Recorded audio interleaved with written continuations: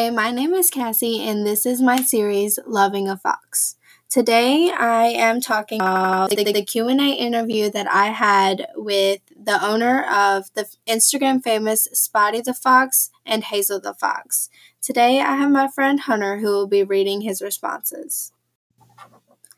First question, how much maintenance is it to take care of a fox?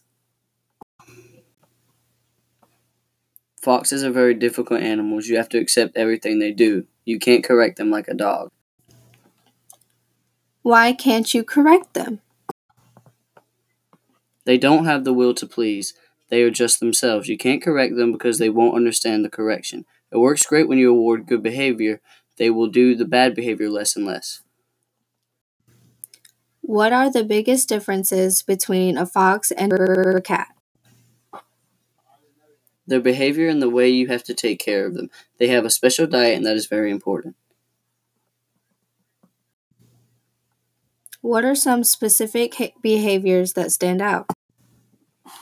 They are very naughty. When they want something, they will keep trying in a lot of.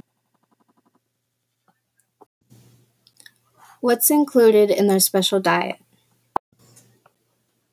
Chicks, mice, raw meat, eggs, vegetables, fruit, and taurine is the most important thing. How expensive is it to take care of a fox? It's very expensive. They need a lot, but they will destroy a lot too. I will say about $500 a month, not including the vet and extra costs. How do foxes react around other people? Every fox is different, but they are mostly shy.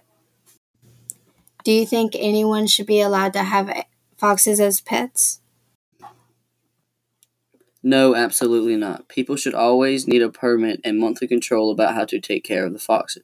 Foxes are not easy, and you need to spend a lot of time with them to keep them.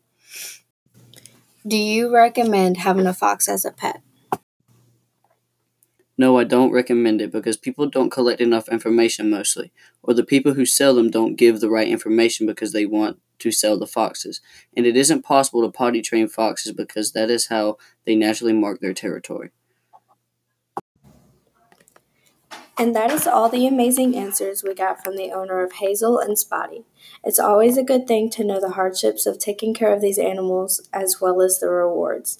I think he's right when he says people don't get enough information about the animals before they get them, and they don't know how to handle the hardships, so they give them to places like fox rescues.